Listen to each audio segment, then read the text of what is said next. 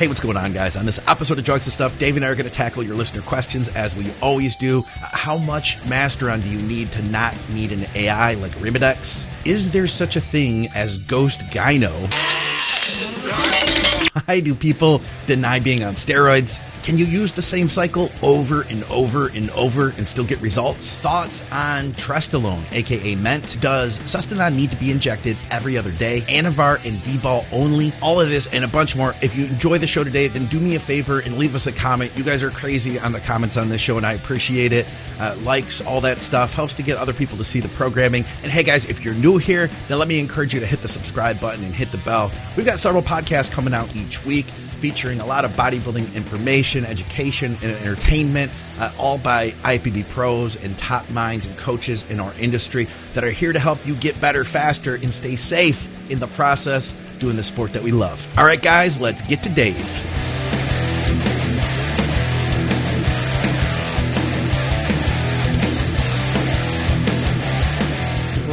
People like you. People like you, Dave. I know it's hard to understand when you've spent your whole life in like personal exile from society, being a giant muscular freak that people couldn't understand. They lit torches and chased you out of the city, but now they love you.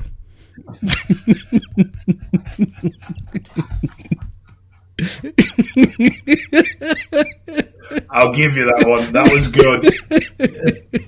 Score one to Scott. Thank you. All right, let's get this thing started. What's up, guys? Welcome back to Drugs and Stuff with Dave Crossland. All of our programming is brought to you by you, the people at Patreon. Thank you, guys. As a matter of fact, I want to give a shout out to Seth, Cornelius, Isaiah, and Michael for helping to support the show through Patreon. We're also brought to you by Eval. If you're in the UK, go get your lab work done by Dave. Eval Blood analysis.com. And of course, check out our sponsor, truenutrition.com. Use our code THINK for great health and performance supplements. And if you're in Canada, get some good supplements from supplementsource.ca. Dave, your online thing, Pillars of Strength, is coming up, isn't it? Tomorrow. Yeah, the last entry payment thingy was yesterday. No one took me up on it yesterday, which was shit. But never mind. Okay. I think I've seven or eight for the first course. So nice. I'm happy. That's all right. Happy with that. Nice. I don't want more than 10 anyway. So it was the first one that's official. I can't grumble. That's cool. You never know. By episode 3, I might only have 2 left. They might have all asked for their money back. Well, when you get to run, ready to run the next one, be sure to let me know. We can make sure to plug it here so that people can find out about it a little bit sooner. We've got a bunch of stuff for you guys today. We've got, of course, all your questions. You guys sent us a bunch of questions, and you also said some really nice positive things about Dave, which I got to warn you guys, he's not comfortable with people saying nice things about him, so you got to tread lightly with that stuff. I'm not used to it. That's all.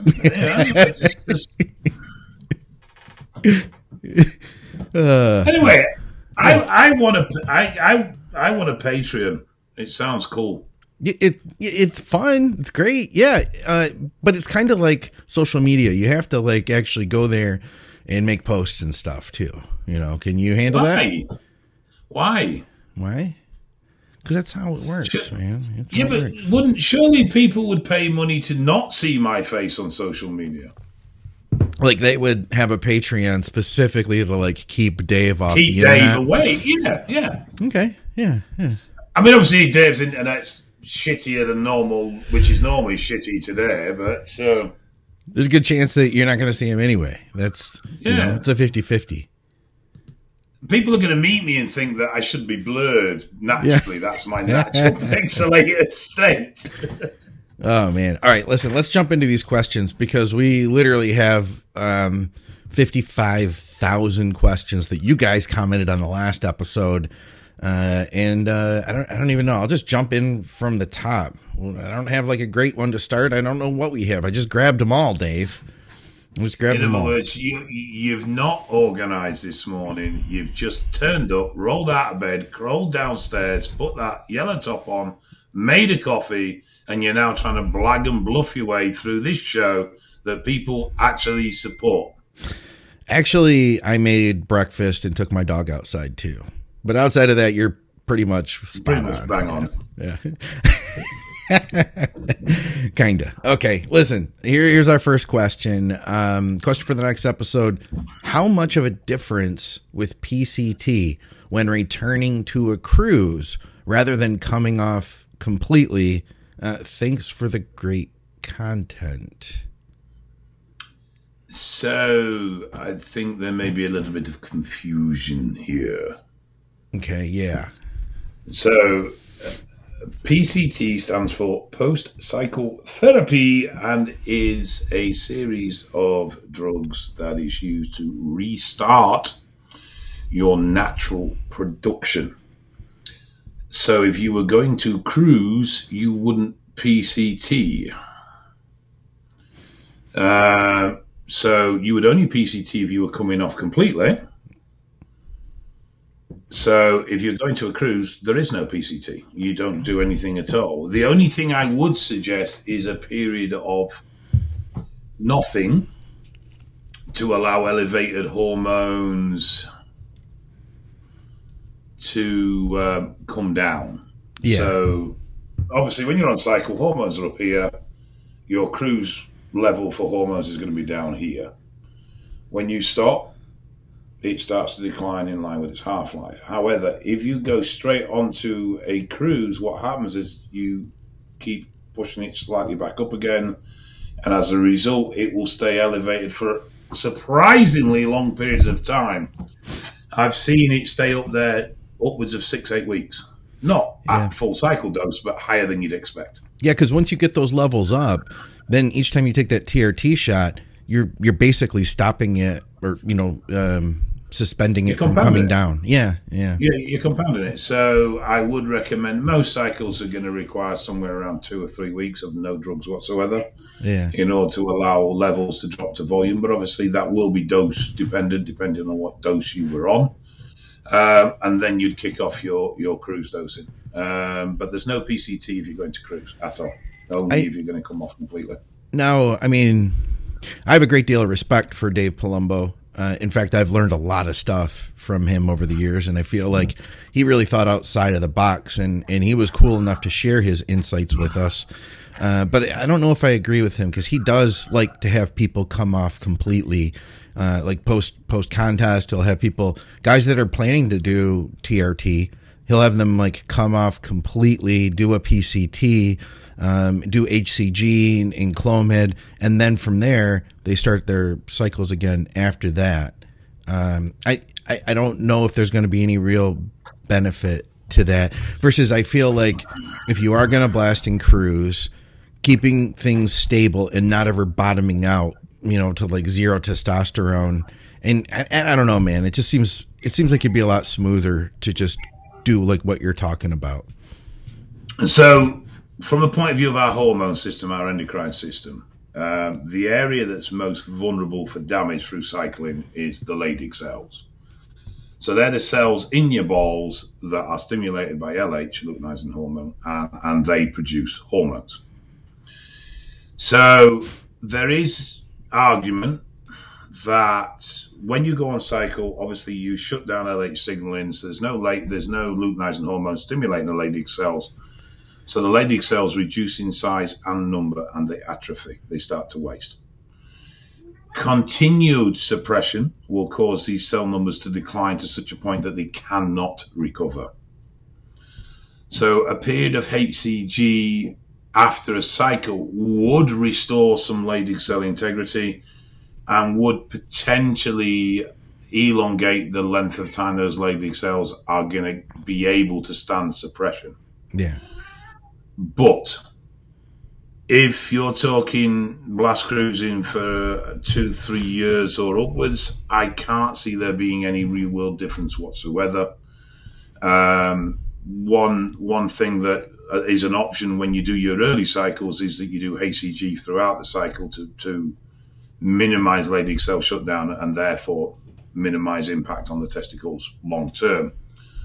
But if you're already fairly solidly shut down, it's a bit of a seesaw argument as to whether there's any benefit to throwing HCG in occasionally or doing this period.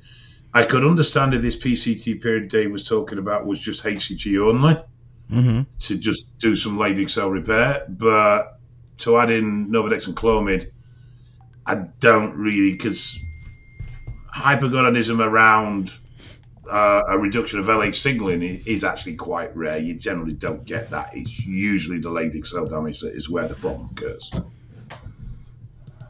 That makes sense. All right, listen, I'm going to move on to the next one. I'm going to shut off my messenger here. I'm getting a gazillion messages all of a sudden, Dave.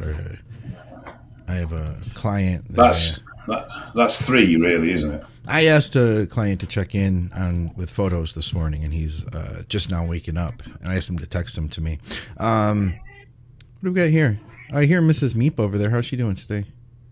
She's pissed off. Why? What did you do to her? Because it's raining, and we are currently fostering a bulldog, so she ain't fucking happy. You got a bulldog over there? Not for long. It's only for a month or so while we get sorted out with a new proper permanent home. What's his name? Oh, God. So the rescue organisation have this insistence that when you take a bulldog in, that they change its name. Okay. So his name from his previous owner was Loki, and they've decided to call him Craig Magar.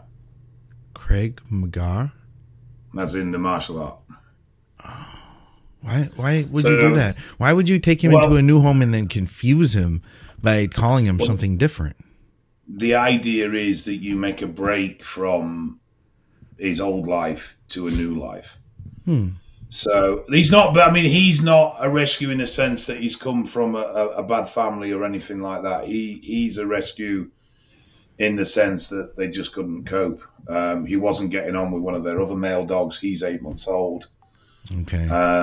So it was a case of he needed, So I went and collected him on Monday. Was that yesterday? Yeah, yesterday, wasn't it? Yeah. So he's all right. He's a bit lively. Send me a picture later so I can add that to the show, because everybody's going to want to see what this dog looks like. Could we change your name too, like for your new life? Well, are you going to resettle me in a new home? No, we're just going to move on. Anyway, we better get back to this. Dino has a question for us. You can change the name, yeah. What would you call me? I don't know, guys. Comment below. What would be a good name if we change Dave's name?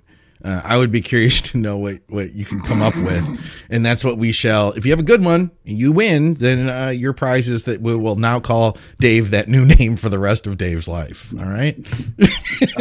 Dino asks us, I'm going to run Test E 300 milligrams, Mast P 300 milligrams, NPP, guess what? 300 milligrams a week. With 40 milligrams of T-ball a day. Is 40 milligrams of T-ball enough? I want to do a cutting cycle, and he's not using any AI. You may need a small amount of estrogen management. Why is that?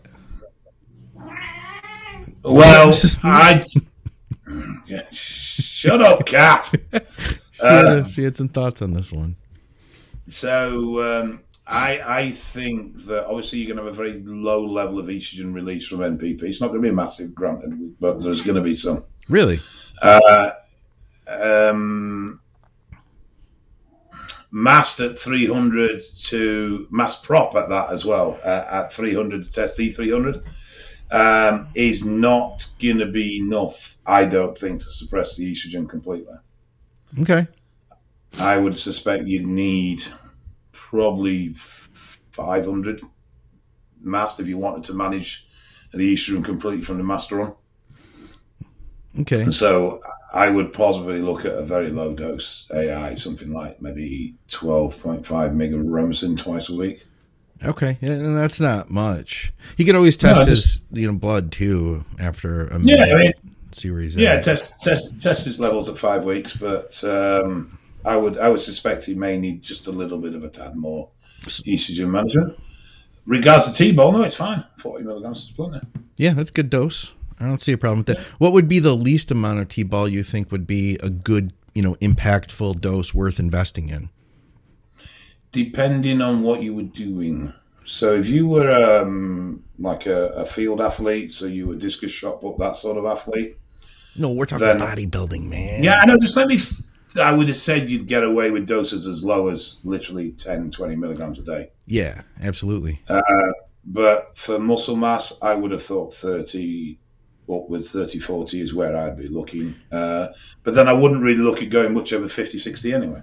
No, you think 60 is like high end for T-ball? I wouldn't say it's high end. I just think it's a nice dose. And I think you start getting into issues with appetite, issues with liver stress. Not hugely, but things that are going to start to offset the benefits when you start going above that. Okay. Michelle says, Gandalf. And adds, I did not say that. Not me. Please don't take my carbs away. Also, Hagrid. You look like a Hagrid. You look just like a Hagrid. So Michelle's fella is convinced, keeps saying that he tells everybody that I played Hagrid in Harry Potter.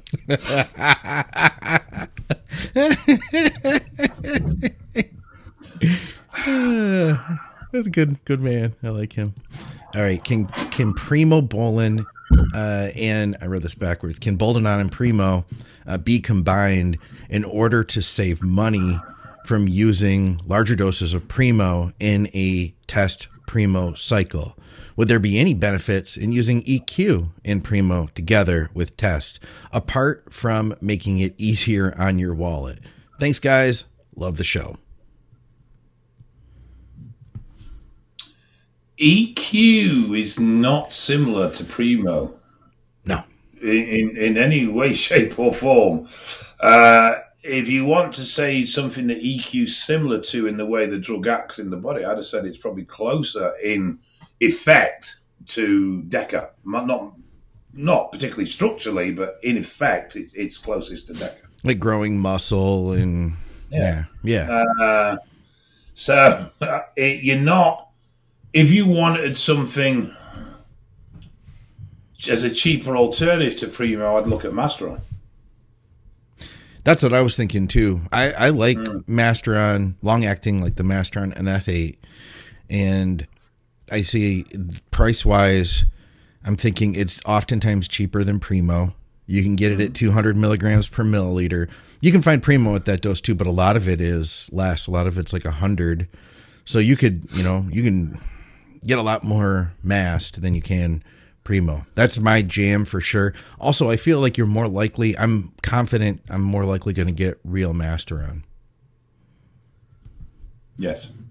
No, I don't know what it's like over there in the UK at the moment because Primo is so fucking popular. Yeah. And I mean, every second fucking cycle you see someone's on Primo. No kidding. It's generally at the moment that the quality of the Primo that's out there is pretty decent. Okay. How are they dosing it over there? I think it's about 200 on the nth. Okay. And how much are guys taking on average? Anything from 4 to a gram. Gram of Primo. It's a lot of Primo, man. You got to be doing real good for yourself. You know what I'm saying? Financially. Yeah, but you got to remember, gear's cheaper over here than it is over there as well. Yeah. What are we? We're talking hypothetically here, guys. Bottle of Test E or sip. Ballpark. 25 to 30 tops. Okay. Yeah, that's like our international pricing. You can get it 25, 30 international with all of the, risks of international and the cost. There's always going to be like a big shipping fee too, versus I would say 50 here on average but I've seen it for a lot more. I've seen guys that are international sources selling stuff for that 25, 30, maybe 40 price range overseas. And then when they deliver it domestically, that same vial is like 80. Yeah. Yeah. Let's see here. Sucks to be you. Okay, how about this one? Gyno question. He says, for the next episode, very unusual question, I think. How unlikely is it to develop gyno without any prior nipple sensitivity, itch, burn in the area? Did you ever see that in a client or acquaintance? I ran 350, then 500, now 600 milligrams of test X week. Times a week, you plum. 600 milligrams times a week? I don't understand that. With 600 milligrams a week, right? Yes. Okay. With E2 sitting at 200, 250, and beyond. That's my question. I must say I'm feeling amazing at those E2 levels, but wouldn't touch them at all. Just concerned of a possible ghost gyno.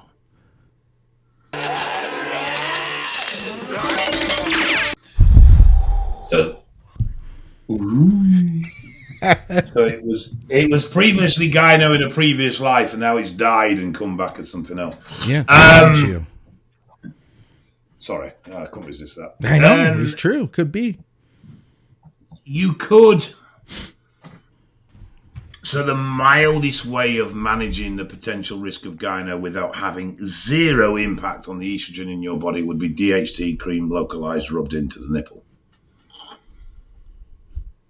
Moving on from that, you'd be looking at Novodex or tamoxifen. However, that will potentially have impact on how you feel on the estrogen, because it's also going to block certain estrogen receptors within the brain.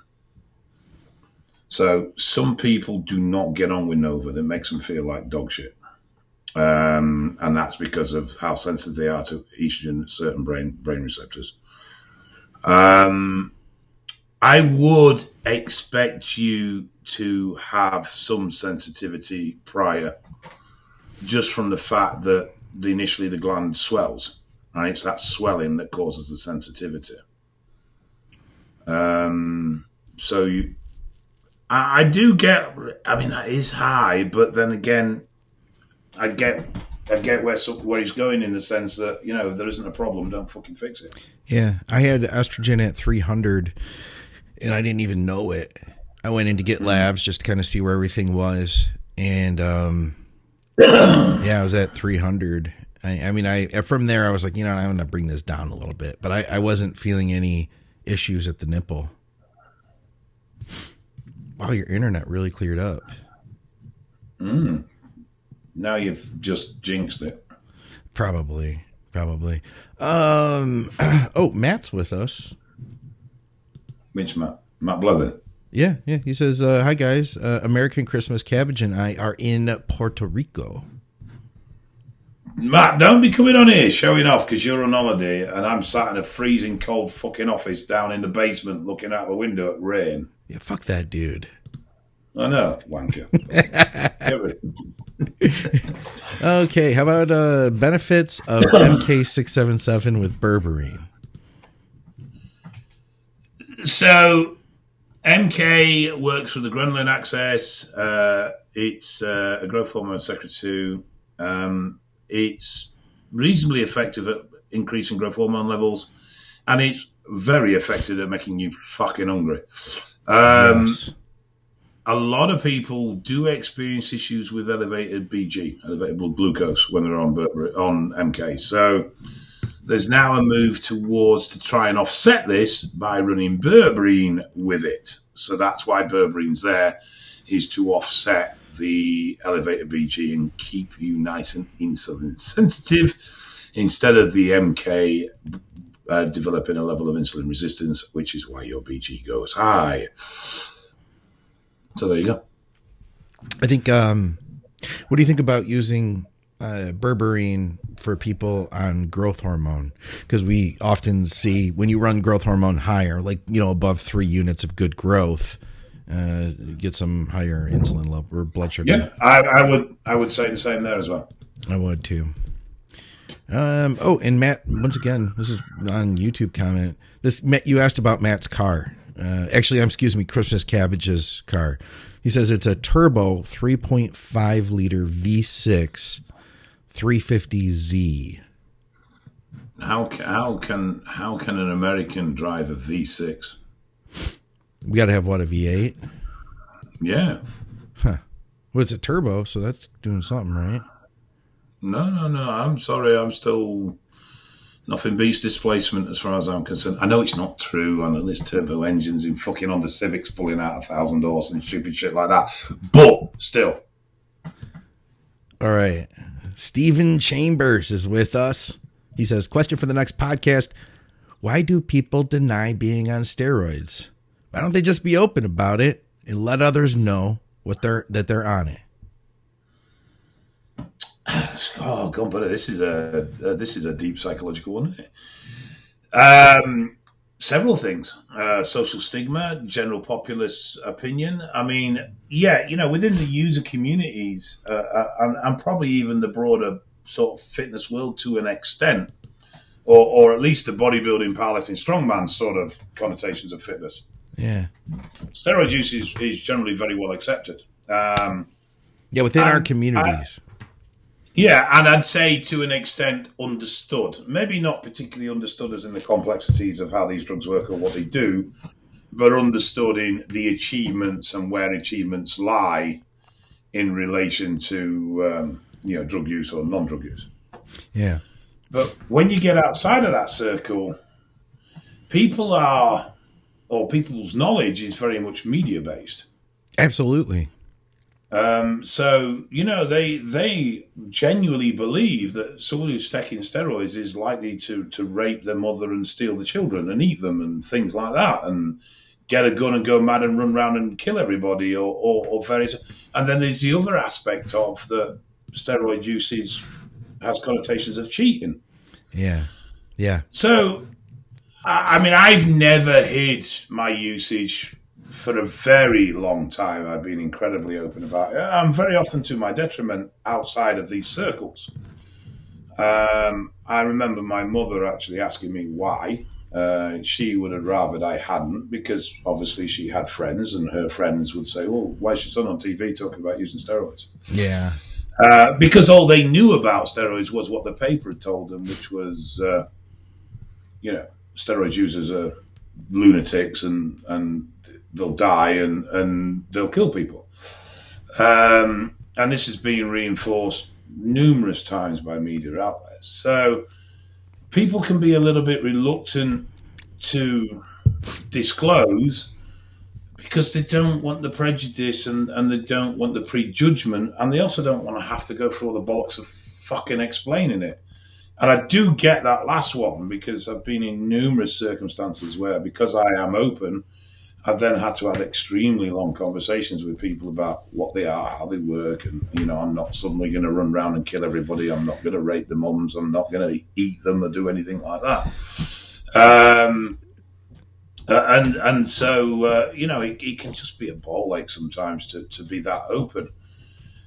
There's a whole other argument or discussion around people that claim natty when they're not and stuff like that. And I like to be very naive on this subject, and I know it's wrong, but I just like to think that if someone's claiming natty, I'd like to think they are. Yeah, I would like to think it too. I'd hate to say someone you're not if they actually were. Yeah.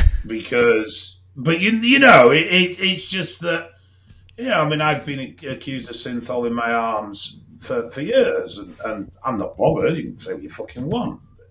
I never did, but it doesn't bother me. But some people can get quite upset when their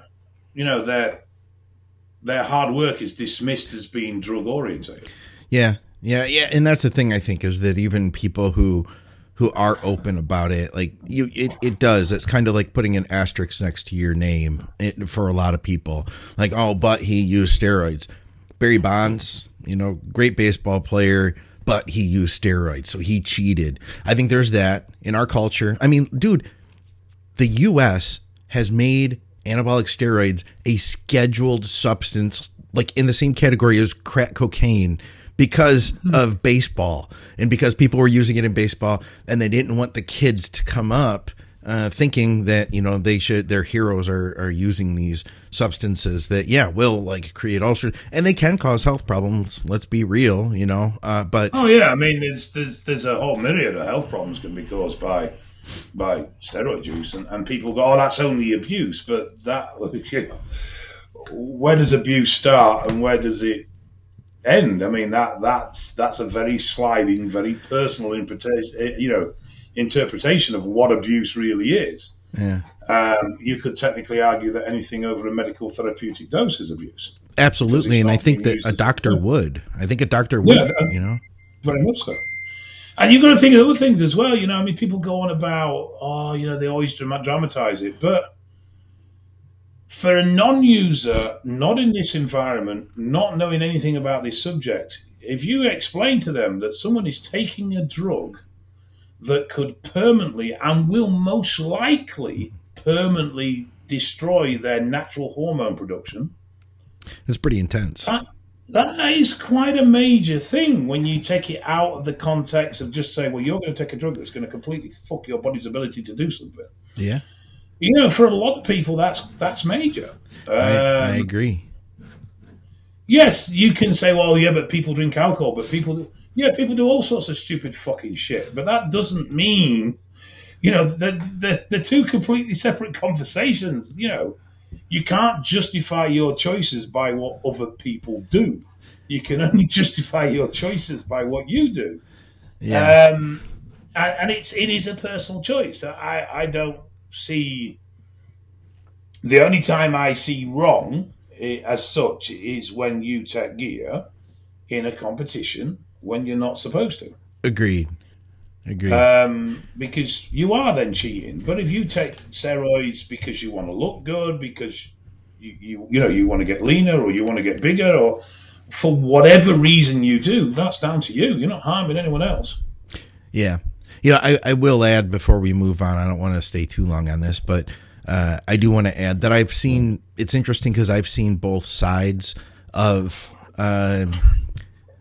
I'll say I've gone from being a complete outsider 15 years ago to steroids into competitive bodybuilding to, having gotten to know some of the guys that are stepping on the Olympia stage and have had, many private conversations with these people. And what's really interesting is the guys who are the best are usually the guys that use the least. They need the least because they have the best genetics. And it's interesting because on more than one occasion, I've seen people not believe them. Like people just flat out, they say, hey, I used under a gram to get to the Olympia or to their where they've created a physique that's amazing, and people just don't want to buy it. So there's a lot of stigma around even having the conversation of admitting you use gear versus not admitting versus telling how much you use. Because I always, like, every time we do a show and somebody says something that the audience doesn't believe, there's always going to be at least one guy who's like, this guy's completely full of bullshit. You know, I used to respect this particular athlete and now I don't anymore because he's lying, because there's no way he's only using 600 milligrams a test and, 50 tread. It's impossible, The problem is we judge other people's achievements on our capabilities. Yeah, you nailed it, dude. You nailed it. And that's the problem. And sometimes that our lack of capability is because we're fucking fat, lazy cunts. And other times our lack of capability is because we just aren't genetically gifted. Yeah. I literally have worked with bodybuilders who, with the worst diet in the world and the shittest form, and they still grow. Yeah. And then I've worked with guys that nail every inch of it, and they're fighting for every single ounce and pound they get. Yeah. And sometimes nature just, didn't do you a good hand when it comes to growing muscle, but you've got other skills in other areas. So it's unfortunate, and those steroids do go some way to leveling the playing field at an amateur level. When you start getting into pro degree, that's when the genetics stand up. Absolutely. no amount of drugs is going to offset good genetics at that point. Yep, I totally agree. All right, let's move on. What else do we got here? Oh, man, don't tell me. Nope, I didn't lose my spot. Here's the next one. Let's see. Tor says, a question for the next podcast. Is there anything wrong with repeating the same cycle over and over, assuming you really you like it really well? Let's say you want to spend 4 years on nothing but getting big and strong and only on test deca oxys for 4 years. I assume that my receptors get tired of the same compounds over and over is a myth. Yes, it is a myth. Yeah. Simple as that. I used the same effective cycle and drugs for a decade. Yeah, you don't need to change stuff. That said, I mean, I think there are factors here, right, Dave? Like, if you are, say, like you never took gear, you're 200 pounds, you run several cycles, you get up to 250 pounds, and let's say it's really difficult for you to gain muscle beyond that. There could be a point where taking more would make sense, you know? Yes, yeah, without doubt. There's also, you can do, on the flip side of that, you can do your first cycle and gain well. You can do exactly the same cycle again and still gain as well because your knowledge around training or nutrition has improved. That's true. You've learned better how your body responds to certain types of exercise. You've learned how to maximize your effort in certain ways. So, you know, there's the progression and the linear progression of physique is diet, training, and drugs. It's not one, it's all of them. And changes and improvements and advancements in any of those areas would, in theory, net greater results, all things being equal. Agreed. We've talked about this one before. Benzo Tag is his name. He says, love the podcast, especially Christmas Cabbage. In fact, is Christmas Cabbage isn't with us today, I see. No, he's hiding. Oh, is he hiding from that dog? Mm-hmm. That makes sense. His life is at risk currently. He's, witness protection. Love the podcast, especially Christmas Cabbage. Question for the next episode, for the next podcast. Technically 2 questions. What do you guys think of Ment, Trestolone acetate, and how would you dose it in a moderate cycle? 50 milligrams every other day? Thanks. I think he's spot on. 50 milligrams every other day would be where I'd be looking to start. Might go up to 75. Probably ain't going to do much more than that on a first run out with it. Yeah. I used it twice. First time I used the acetate version, and that's what I ran was 50 every other day. And this was 15 years ago or so, 10, 15 years ago. And we didn't have a lot of information about it at the time. And I used it in a contest prep, which I remember like a month out feeling like seeing fluid in my ankles. And we ended up using like anastrozole and letrozole, like just hammering the estrogen down to be able to get me dry. I did get like really dry. I've showed you the pictures before. I wonder if I could find one really quick from that show because I had it on social media. Here they are. Yeah, like I said, dude, I got really freaking dry. Now, granted, I was a middleweight at the time. Here's a shot. But this was on Trestolone. I was able to get that dry. No, you didn't. You're lying. You were on 150 meg every other day. No way you got like that on 50 meg a day. You're lying. Yeah, dude, I got so freaking dried out for that show. Like I was very depleted. I used to respect you. I also didn't know how to pose back then either. I've got one. Check out this side chest here. Hold on a second. Oh, please, people, if you compete, learn to pose. It can fucking destroy your physique if you don't know how to. I mean, that wasn't terrible. You know what I mean? But it wasn't great either. Oh, I've seen worse. Yeah. Yeah. But I mean, I got pretty lean, and I was on Trestolone acetate. I took 100 milligrams a year, a little bit more than a year ago, when I was pushing it my really all-time biggest and strongest. And dude, I got so strong on it. But it also, like, I got dark on it. Like it put me in a dark, not a bad mood. I wasn't angry, not like ragey, but I got stronger, and I got just unhappy, if that makes sense. So I stopped using it. And it took a while for that to go away. I get that. It's a powerful drug.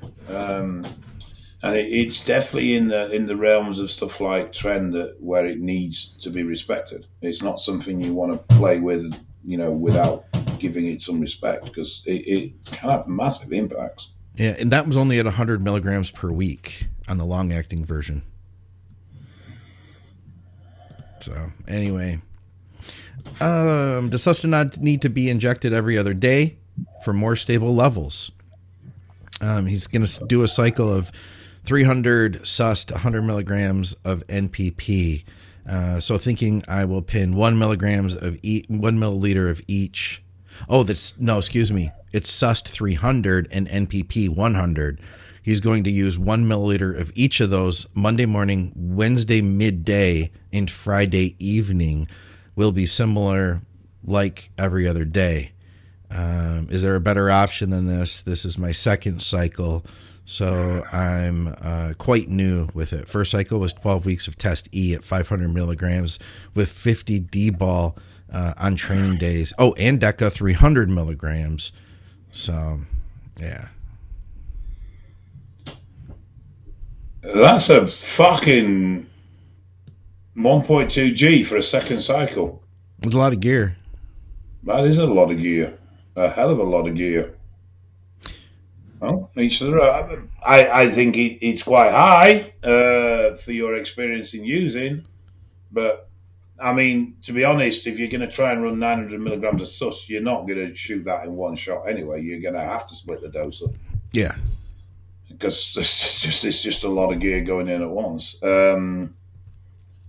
Sus is an odd compound in this. So Sus was originally developed for TRT, and basic prescribing is 1 mil every 3 weeks, and then if you do start to drop off, you can get 1 mil every 2 weeks. And that stays relatively stable, to be fair. So I don't think you need to do a EOD shooting for Sus because of Sus, but I do think you'd need to break it up because of the 900 mg you're intending on taking. Yeah. That is a lot of gear, so I would recommend getting some health checks. You're a big lad anyway, and I'm not saying you can't handle that amount of gear, but I would just that's, you're ramping up quick.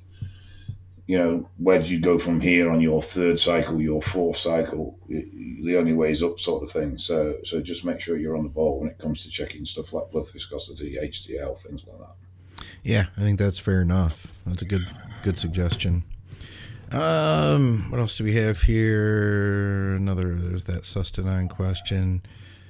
Okay, so Anavar only. When running Anavar only, would a small amount of D-ball help with low estrogen at the end of the cycle? I wouldn't bother. Yeah.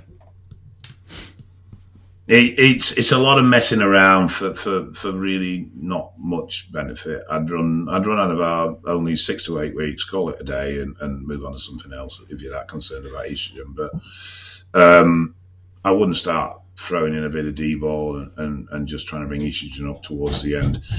I mean, depending on Anavar dosing, and obviously depending on the individual, but most people aren't fully suppressed after 4 weeks on Anavar anyway. They're still going to have some natural function still occurring. Yeah.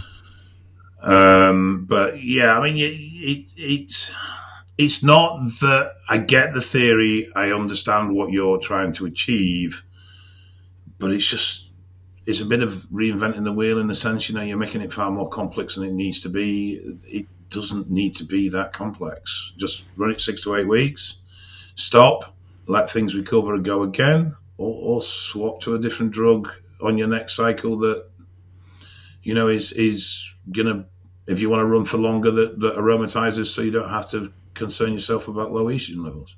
Yeah. I just was thinking to myself, what about if you didn't want to run test in a cycle? Like, let's say you're going to do an oral only, any oral. Say you wanted to do like Winstrol for 6 weeks at 50 milligrams.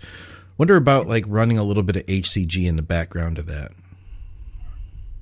Well, HCG itself will obviously aromatize. Yeah. Because your compound is not going to be completely suppressive for the large portion of your cycle, you would possibly get a bit from it, yes. As to how much, I'm not sure, is the honest answer.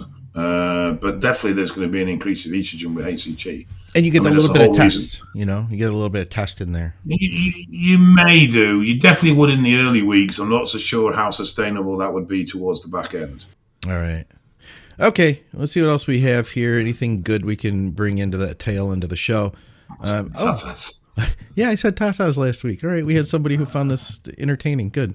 What your thoughts on 8 to 10 weeks of a TRT cruise between cycle if blood work is all good? I'm on prescribed Dr. TRT and growing slowly but surely, long-term oriented.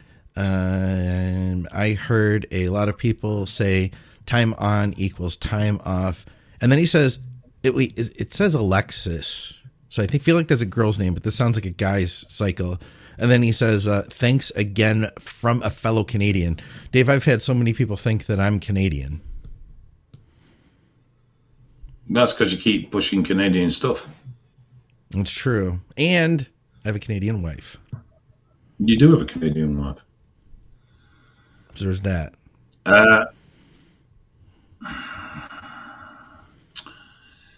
If you're on prescribed TRT, then you need TRT. There's no option here on coming off. You need it. It's a medicine that you are prescribed because you are required it. So time on, time off is in regard to cyclitic usage for people that don't have a normal, natural functioning endocrine system, and there's definitely a conversation as to whether how long would you do that for. I mean, effectively what most research looks at is that around your 6th to 8th cycle you are most likely to become TRT dependent, irrespective of PCT. No kidding. The argument is that if you do PCT post-cycle and you monitor your recovery, then you will see the decline in testosterone levels. So every time you go into a cycle, you go into the cycle with the choice of that the risk of not recovering is there. So for argument's sake, you start off test levels of 22, you do your first cycle, you recover to 21. So you've relatively recovered well. You're not really going to be at any risk doing the next cycle of not recovering. But when you start getting down to the 15 and 14, then if you continue cycling that you're heading in one direction only, and that's TRT. Yeah. So you have the point then, because you have the information, to make a choice on whether do I continue, am I happy to go into TRT, or am I going to go, you know what, for me, lifelong drug use is not something I'm comfortable with. I'm going to stop my cycling now, and I'm going to focus on naturally trying to get my test levels as high as I can. Yeah. So doing a PCT time off gives you that option, and it is, from a harms point of view, if done correctly, the safest route. But for most people with repetitive cycling, you are eventually going to come across needing TRT, and as a result, a lot of people go, well, why bother with all the PCTs in between and fucking about? If I'm going to need it at some point anyway, I might as well just go straight to it now. Yeah, I've seen that too. And in that time off versus, time on equals time off plus PCT, that all has to do with, like you said, it's for guys that do come off and are trying to recover. But, realistically, if you were to go back to your TRT, say you did a 16-week cycle and then after 8 weeks of TRT, all your blood markers look good, I don't have a problem with you going back on. No, I would still run your TRT for a similar. I'd probably go a little bit longer off the back of a 16 weeker, but I would have said 8 to 12. Yeah, I wouldn't have an issue with. So you did 12 weeks, went to 8. And I guess it depends on the cycle too. I'm thinking if it was like a moderate, I mean, that's the other thing as well. By TRT in between cycles, you will generally be in a position to get back on sooner. Yeah. I would add too that if you're a young guy watching this show, let's say you're 18 to early 20s, and you're contemplating going on cycle, that if you can recover at that age, I would suggest it, because who knows? I feel like when you're in your early 20s, guys, I'm going to promise you that your mindset will be different and your desires in life will be different 10, 15 years later. And who knows, man, you might want to get jacked right now, but in 5 years, your life might be completely different. You might want kids and a family and have no care about bodybuilding whatsoever. I just think it would be a shame if somebody became TRT dependent just because they thought that it would be the best for their gains at 21, and then the same guy doesn't care about that stuff 5 years later. I've seen that a lot. I've seen a lot of guys, late teens, early 20s, go on, don't want to come off, scared of losing gains, whatever motivation there is there. They do 3-4 years, and then life changes, be it family, relationship, work, job, whatever it is, but life changes, and they're no longer interested, and it's like, right, I want to come off now. And obviously their PCT is generally unsuccessful. Yeah, they don't recover, and then they're like, "Oh, I've got to be on TRT for life. Shit, I didn't want this." Yes, and so, the more options you leave open for yourself, the more choices you have later on in life. I get it; it's a ball ache. PCT is a pain in the arse. PCT is not fucking pleasant. Well, it is quite literally, isn't it? We don't say that in the US. I like that phrase. But I get it. It's not the most pleasant of experiences. Yeah, you're gonna feel like fucking shitty for a few weeks. Yeah. But when you speak to someone who's just been told that, sorry, mate, that's it, you're TRT dependent, and in your particular case, your fertility's taken a huge hit, so you may struggle to have kids now, and they're having to go through IVF. They're going through fertility problem. They then suddenly, it's like, shit, I wish I had PCT. And I wish I'd put up with those couple of weeks of feeling like crap. So I had more choices at this point. But it is what it is, So I'm not saying for one instance that Blast Cruise is wrong. It's just different. And it's down to you. But you will have to face the consequences of those decisions later on. So just be prepared for that. All right, we got we'll wrap this thing up. We got one more good question here. We actually have like 4,595 questions left, so we couldn't get to all of them, guys. If you want to take part in the next show, then definitely comment with your question. If we didn't get to your question, then feel free to comment it again. It's nothing personal. It's just that Dave doesn't like you personally, but he doesn't like anybody, right, Dave? So Scott goes through the show and says, I don't like his name, don't like his avatar, he's a wanker, I'm not doing him, fuck them. This is what he does. So I have to spend half an hour before we go on air with Scott just going through and thinning everybody out for whatever reason you can think of. Okay, Ash Burns has a question. He says, here we go again. Been missing Dave because we didn't Jesus Christ. You need help. Shout out the rest of the Anabolic Cabbage crew. Question for next time. In Dave's opinion, and yours also, Scott, what's the best oral for the lowest sides but maximum potential gains?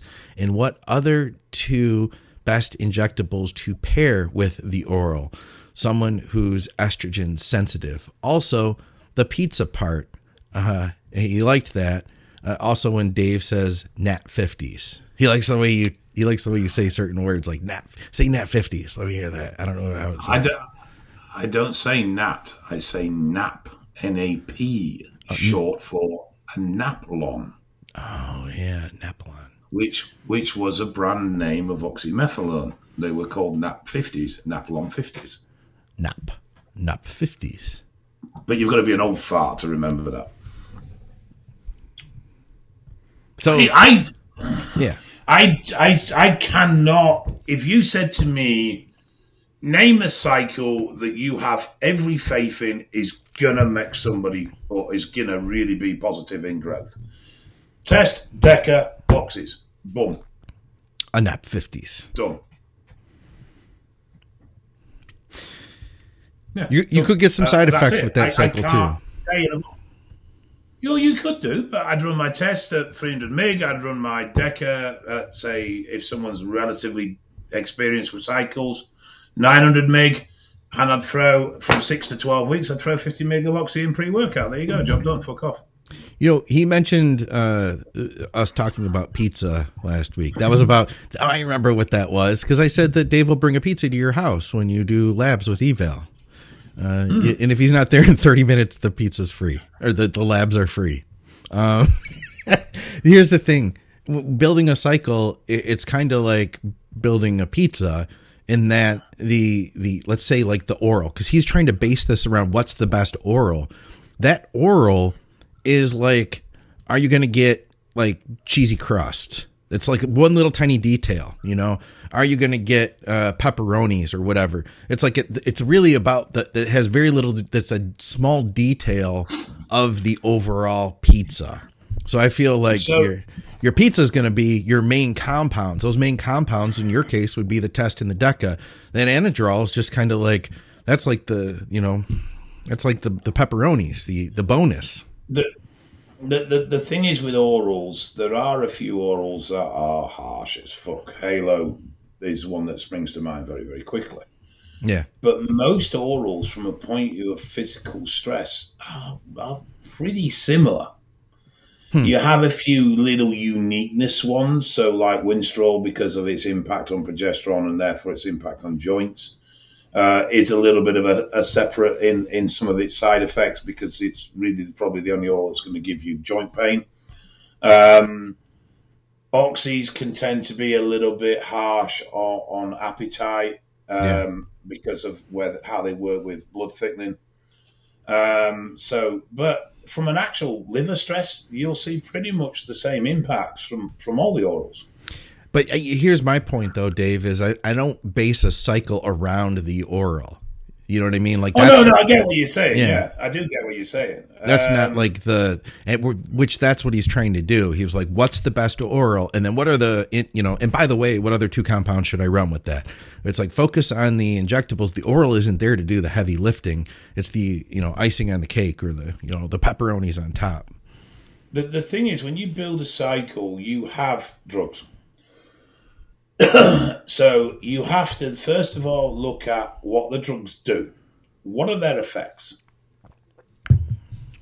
And then you have to balance that with your personal sensitivities and your personal risk-taking and your personal health markers. So for argument's sake, I'm considering doing a cycle with Tren. But I'm on antidepressants. I suffer with severe anxiety as it is. I've got a little bit of social anxiety. I've got some issues going on there. So Tren's a very powerful compound. There's no denying Tren is an effective muscle builder. Yeah. But for that individual, Tren is probably the worst drug you could consider using because of its impacts on anxiety and paranoia. And that side of things. So it straight away, that's chopped off the list. From the same point of view, you could say to someone, well, I'm incredibly estrogen sensitive. Okay, so if we're going to use an aromatizing compound, we need to use one in low dose. We also need to use one that's predictable. So test, very predictable estrogen conversion, very easy to manage. What we wouldn't be looking for that person was something like men. There you go. Yeah, right on. Because it's really hard to manage from an estrogen point of view. It's very unpredictable. It really does create some insane numbers. So it's things like that that you've got to consider. Well, I'm 55. I still compete in the seniors, but obviously I've got some aches and joints and pains and problems. Right, well, we're not shooting Winstrol with you, mate. We may do a baseline of test and Deca, or we may just run a low dose of Deca in there for some support throughout. But when we come to an oral, we're probably going to look at T-ball or Anavar. We're not going to be looking, and you're not going to be a heavy compound lifter because you've got joint issues. So we're not going to be looking at oxys because we don't need the power. So you've got to learn what the drugs do. And that's all aspects. And don't think of, well, you can call them side effects, you can call them what you want. But the point is a drug has certain effects. And those effects include aromatizing to estrogen. They include engaging with the progesterone receptor. They include all these. These are all effects of the drug. Some of those effects aren't particularly wanted. Some of them are. When you learn what the effects are and you learn how the drug acts, then you can pick whether the drug is suitable for your goal, what you're trying to achieve, but also if it's suitable for you as an individual in where you are. So if I'm dealing with a fat fuck, I'm not going to put him on a very wet cycle. I'm not going to use lots of aromatizing estrogen compounds because chances are his estrogen is already high, plus his high level of body fat is going to convert things to a high level of estrogen anyway, because the higher your body fat is, the higher your rate of conversion is going to be. So I'm going to move more towards DHTs. Because straight away I'm going to have a problem with estrogen with that individual because they're fat. Higher levels of body fat, you convert estrogen at a higher rate. Yeah. That's biology. That's not changeable. So I'm going to move more towards DHT for him. There you go. Yeah. I've got an individual with poor appetite, so I'm probably not going to go anywhere near any fucking orals at all because I'm concerned that his appetite's going to get suppressed from those orals. I'm also probably going to be a little bit wary of EQ depending on where he is on his blood viscosity. If he's at the lower end, then I'll think, EQ is probably going to help his appetite. But if he's already in the 160 hemo, then I'm not going near EQ because it's probably going to hurt his appetite more than it already is being hurt. Yeah. So again, you pick your tools for the job. That's something that Broderick likes to say a lot, but it is a really good line. You pick the tool for the job. You don't try hammering a nail in with a spanner. Well, I do, but that's why I don't do very well with DIY. But that all starts by learning the actions of the compounds. And then once you've got that under your belt, you can do your pick and mix to suit what your taste is. Yeah. All right. Well, you don't have any more time for more questions, as much as I would love to get more questions in. Dave, what does the life of Dave look like today? Like it's 3 o'clock or something there now in the afternoon. 4. I've got to ring. It's 3 o'clock actually, so I've got an hour before I have to ring someone, do a consult. I'm way behind with clients today, so I've got quite a few clients I need to catch up with. And then I've got to review a research proposal. And then I've got to booking the video slot for the course starting tomorrow night. Nice. Did you get your cardio done today? I did. However, I did have to finish a few minutes early. Oh, did you take some time to play with your new puppy? No. Okay. Make sure you make some time for your dog, Dave. The dogs need love too. It's not my dog. Dave got a new dog. I'm just babysitting. It's not my dog. I'm just babysitting for a couple of months until it finds a new home. All right. And make sure you guys comment below with Dave's new name, because we're going to try to reassociate a new name with him moving forward, with his new life. And we're going to add some positivity to it. The new Dave that people love. We need to come up with a new name for him. Make it a good one, guys. Don't be giving me any stupid shit. Come on. And just to review, my new term for the week is ball ache. It's a real ball ache. It's a nice British term. I like that. Guys, go to evalbloodanalysis.com, and you can get your labs done there with Dave. We did have a complaint about eval. This is from STE Steve Hunter. He said, did not get a pizza at Dave's this morning, Scott. Crying face. So it was probably just a little early, guys. The pizza oven wasn't warmed up at Dave's house yet. The reason is I had to go to York to do a blood test, so I had to take pizza there. Oh, okay. Yeah. So he does his best with the pizzas, guys. He's just one man. And you did stipulate that the pizzas are delivered when I come to your house. I didn't go to Steve's house. Steve came to mine. Good point. Touche. And of course, go to our great sponsors, TrueNutrition.com. Use our code THINK. Great health and performance supplements. Hit me up if you want to talk about flavors of their protein powders or their highly brain cyclic dextrin. And if you're in Canada, go to supplementsource.ca to get yourself a good deal on some ephedrine, some pre-workout, and everything else. You're still pushing that speed.